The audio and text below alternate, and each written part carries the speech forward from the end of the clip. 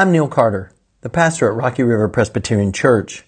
Thank you for joining us through our podcast. Let me extend a personal invitation as well to join us at RRPC in person on Sunday mornings at 11 a.m. This is the Easter season.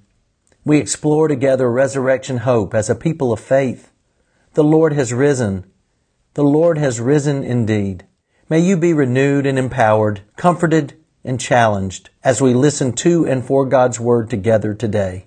Hi, I'm Neil Carter, the pastor at Rocky River Presbyterian Church, and thanks for joining in to our sermon podcast today. We hope you find God's love, grace, and challenge as you listen to and for God's Word.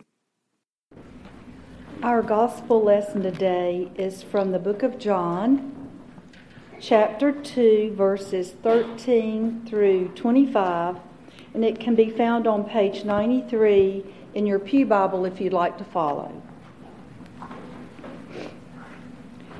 The Passover of the Jews was near, and Jesus went up to Jerusalem. In the temple he found people selling cattle, sheep, and doves, and the money changers seated at their tables.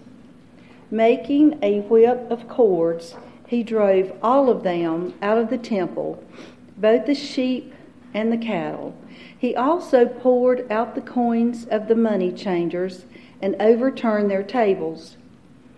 He told those who were selling the doves, "Take these things out of here. Stop making my Father's house a marketplace." His disciples remembered that it was written, "Zeal for your house will consume me." The Jews then said to him, "What sign can you show us for doing this?" Jesus answered them, "Destroy this temple, and in 3 days I will raise it up." The Jews then said, "The temple has been under construction for 46 years, and will you raise it up in 3 days?" But he was speaking of the temple of his body. After he was raised from the dead, his disciples remembered that he had said this, and they believed the scripture and the words that Jesus had spoken. When he was in Jerusalem during the Passover festival, many believed in his name because they saw the signs that he was doing. But Jesus, on his part, would not entrust himself to them because he knew all people and needed no one to testify about anyone, for he himself knew what was in everyone. The word of the Lord. So it's Elie Wiesel. He's the writer, professor, political activist, the late Nobel laureate, Holocaust survivor, once wrote, "God made man because he loves stories." I've shared that with you before. John Shea is a narrative theologian, and he says it this way: we are addicted to stories. That's what we like, and that's what we do. Humankind is addicted to stories, he says, no matter our mood. In reverie or expectation, in panic or in peace, we can be found stringing together incidents, unfolding episodes. We turn our pain into narrative so we can bear it. We turn our ecstasy into narrative so we can prolong it. We tell our stories to live. Think about the past few weeks in our country. Students in Florida, we listen to a lot of them on television. And what do? These kids tell their story, as John Shea says, to bear the pain of what they've been through. On the other side, the ecstasy part, think about it. When the Olympics just finished up, and America won a gold medal in curling, of all things. Wow. So we keep telling that story over and over again to prolong the elation that we have the best athletes in the world at athletic sweeping. I mean, it's pretty cool. You know? And so they won a gold, so we keep telling. The words, any parent has heard this, tell me a story, tell me a story. And we use that word, those 4 words, simple words, for a child's desperation, trying to stay awake just a little longer at night. Tell me a story. Or these simple words that embody this universal longing which each and every one of us, from early childhood to old age, we tell stories. As a matter of fact, we find the cycle of life itself within the classical narrative structure, right? There's a beginning, there's a middle, there's an end. In our house, we tell it this way. We're born, we shop at Walmart, we die. That's the narrative story. And faith goes in the same manner. Faith is the same manner. We tell stories. Very few people want to sit around and talk about systematic theology, okay? In undergrad, I took systematic theology 1, 2, 3, and 4. And people just don't line up to take classes like that, okay? Because today we're going to talk about hamartiology or pneumatology or eschatology, and then break it down in systems, point 1, 2, 3, and 4. It's about as exciting as it sounds, okay? But that's not how we do faith, is it? The way we want to do faith is we tell stories. And John Shea says it this way: we gather people, we break bread, we tell stories. We gather together, like we're doing now. We break bread, like we're going to do in the fellowship hall later. And we tell our stories. We pull out the gospel lesson, and we tell our story. And today's story is an important story in the gospel. And this is why I think that's so. Because this story, Jesus turning over the tables, the money changers in the temple, is in all 4 gospels. Matthew, Mark, Luke, and John. It's in all 4. Sometimes you're going to have stories that are in 2 gospels. Sometimes you're going to have stories in 3 gospels. Very seldom are stories in all 4 gospels. And so when they're in all 4 gospels, that tells you one thing. That's a pretty important story in the early church foundation. And so Jesus, handling the money changers, tearing over the tables, stop making my Father's house a marketplace, as he says in John. Now in Mark, he says something a little different, but again, here's Jesus turning over the tables. And so when we tell this story in church, then people get quick and they go, oh my gosh, what are we talking about? Fundraisers in church, you can't do that. Youth car washes, those are taboo. Chili cook-offs, you can't have those. Jesus would be upset because he would come and turn over the money tables. Hot dog sales, raise money for missions, this is not good. And certainly this has to be opposed and against, and a shot at the Catholics, and Jesus would come in and turn over the bingo tables, right? Because you can't have bingo. Jesus would have to be anti-bingo. Well, I hate to break it to all of us, but this is not about bingo. And this story is not about sales pitches in the vestibule. It's not about youth chili cook-offs, and Jesus is not anti-Catholic or anti-bingo. This story is about Jesus disrupting the status quo in the temple to say this can't stay the way things have always been.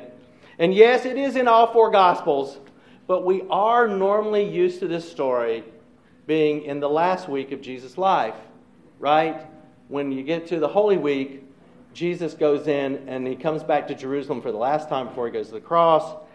And it turns into this scene of crisis, and Jesus turns over these money tables, and it's the evidence that the church rulers, the temple rulers, have been looking for, the aha, we gotcha moment to get Jesus. Jesus is a troublemaker. See, we've told you he was. He's one of those zealot folks. He's out to overturn the government.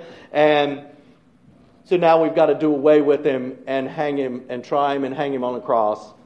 And that's the way it's told in Matthew, Mark, and Luke.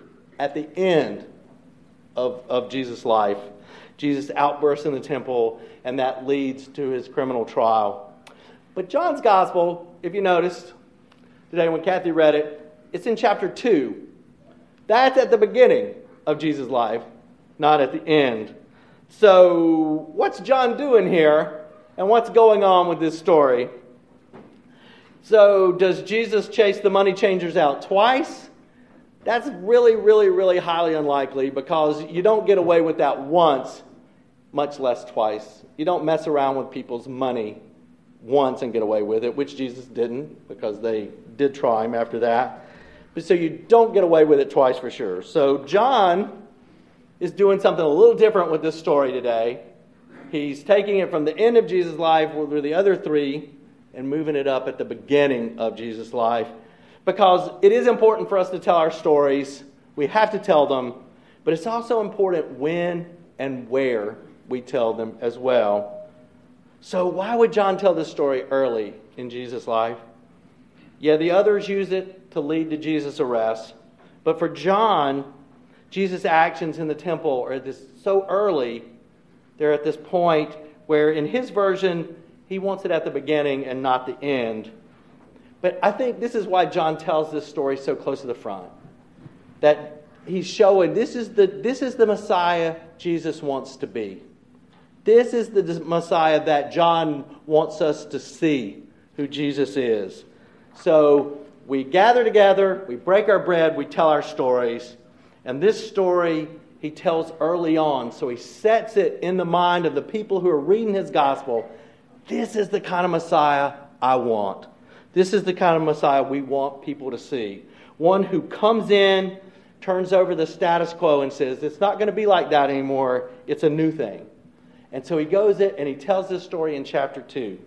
And so he also tells this other story in chapter 2 of John's Gospel and crams them together. Okay? And they kind of fit together in a real important way. And the other story in John chapter 2 is a story that Episcopalians and Presbyterians love alike. And that's where Jesus takes 180 gallons of water and turns it into wine. Okay? My Episcopalian friends think that's the greatest story in the world. But you know that Jesus comes and he's at the wedding at Cana and they run out of wine midweek, and that's pretty embarrassing to the host. You just don't want to do that. And so his mother comes and says, what do you do? So Jesus turns the water into wine. But what people often forget is this little tidbit that we leave out of that story, and that the water, the 180 gallons, are from the water of purification. The water was for purification rites. Very important part of that story that we tell as we gather, we break bread, we tell our stories. You can't leave that part out. Because purification was a very, very important part of the life and the structure of who they were in Jesus' day. Purification. Yeah, it would be cool to invite Jesus to a party knowing that he's probably going to turn water into wine, but there's a more important part. It's about the purification aspects. They had this real distinction. You had to be pure to be in the temple, okay? So certain things were pure and certain things weren't. So women are impure for 7 days after giving birth to a son. 14 days impure after giving birth to a daughter. You see what they're saying there? Yeah. I don't make this stuff up. I'm just reporting it, okay? Don't shoot the messenger. Dead bodies are impure, okay? People with blemishes, leprosy and the like, impure. Certain foods were impure, right? Almost anything sexual was impure, very taboo. And the list got longer and longer and longer and longer. So, as Marcus Borg, he's a theologian, he writes this, that the purification system of their day was just long, and it started separating people out. You're in, you're out. You're in, you're out. And what it did was created this world of social boundaries of certain people were pure and certain people weren't. And it also came into play with who had means and who did not. Because if you had the means, you could buy your way to pure, and if you didn't, you couldn't. So changing the water to wine was using the purification water, and Jesus is saying everybody's included here. Nobody's set apart. And so it's no accident that the other story in chapter 2, I don't think, has to do with purification as well of the temple. Because here these people come to the temple and they had to go through the purification system by making sacrifices to get into the temple. And that system was also a part of purification as well. And so you'd come in and you most certainly couldn't use impure coins like Roman coins, And so you had to have the money changers. So you change your Roman coins for the coins that were used in the temple. So that was one thing that set certain people apart from the others. And also just the price of certain animals that you're using to sacrifice. So Jesus comes in and says, this system, I don't like this system in my Father's house. It's out. I'm turning it over, kicking it out, so that this place is open for all kinds of people. All kinds of people get to come here.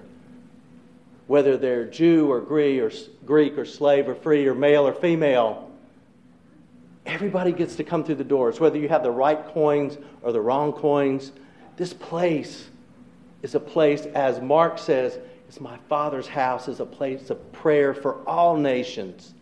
Everybody gets to come through the doors.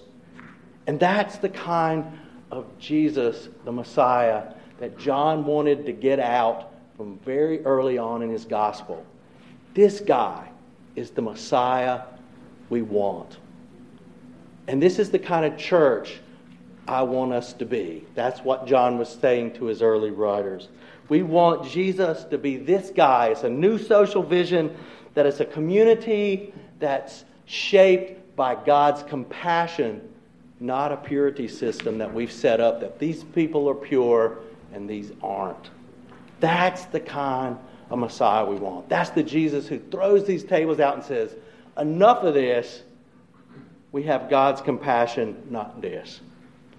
So we gather people together, we break our bread and we tell our stories. And that's what John's gospel is full of. Remember the Samaritan woman at the well?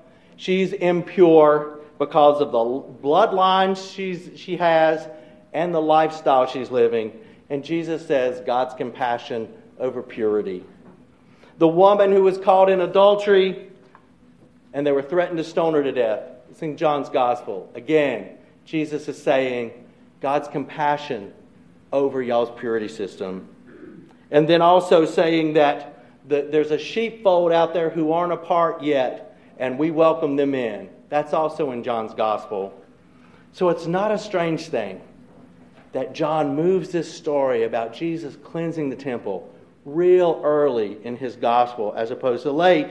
He says, because throughout John's gospel, he said, here's the new commandment I want y'all to know. You want to be faithful disciples? Love one another. That's the Messiah I am, and that's the church I want you to be. Love one another. So, it's not about garage sales or chili cook-offs or anything like that. It's about the kind of Messiah we want. So we gather our people together, we break our bread and we tell our stories, and we say, what kind of church do we want to be? If our Messiah is like that, that's the person we're following. What kind of people do we want to be? And what story do we want to tell about us? Well, Betty Meadows, is the general presbyter, and she's about to retire and move on as we've hired a new presbyter for our presbytery. And she was with the session a couple weeks ago. And she has this story that she tells about y'all, about us, that she says, this is Rocky River when I think of Rocky River Presbyterian Church. A few years ago, when y'all were dedicating the building, y'all might have to help me with the story a little, but she tells it this way, that y'all were having the dedication and you're having the meal, and there was a car wreck across the street, right, at the telephone pole. It's where everybody loves to hit that telephone pole, okay? I'm telling you. If there's a target in the world, it's that telephone pole. And they love it. So they hit it during the meal, and her notion and recollection of who Rocky River is that people stopped, rushed out, helped everybody, took care of everybody, didn't care about it was hot or sweaty, or that there was blood, this, that, and the other, but made sure that you took care of these other people. And then, came back, sat down, ate, together again. Pretty close to the story, right? But that's her notion of who we are. That we gather to celebrate together, that we gather to fellowship together, and then in a moment, when someone else out there needs us, we just set down our forks, get up, go do what we need to do to make sure people are taken care of in our little corner of the world, and then come back and celebrate and gathered together. That is what that's the church she understands us to be. So who do we think we are? Who do we want to be? Our Messiah is one who comes in and turns over tables and says, man, this old stuff just doesn't work. I want to make sure that everybody is welcome here. So on Thursday nights, I come over and the scouts are meeting and Girl Scouts are running all around and Grief Share's here, and there we're reaching out to people in this community who aren't folks who aren't all connected to who we are, but they come to share their pain, and we journey with them and we make space for them. And that's our story. That's who we are. That's the church we want to be. That we open our doors and we kick aside the tables of the way things used to be, and we're not worried so much about purity systems, but we're worried about God's compassion. And saying, this is who we are, right here on our corner. We get together, we celebrate, we fellowship, and we reach out to those people who are hurting in our community. That's our story. That's who we are as God's people. That's the church we want to be. We're simply saying, we don't have all our purity systems work out, but we want to say we're a church of welcome. Come here and gather with us and worship together and worship God. That's who we are. So we gather together, we break our bread, and we tell our stories, and we set aside purity whatevers and throw those tables away and say, God's compassion is the most important thing to who we are. That's our story, and we're sticking to it. Thanks be to God. Amen. Let us stand and affirm that which we believe. This is Neil Carter, thanking you once again for listening to our podcast at Rocky River Presbyterian Church. You can also visit us at our website, complete with our online donations for those wishing to give. Come check us out at our Facebook page or follow us on Twitter. Or if you're in the Harrisburg, North Carolina area, feel free to drop in and visit us in person. Thanks again for being with us today.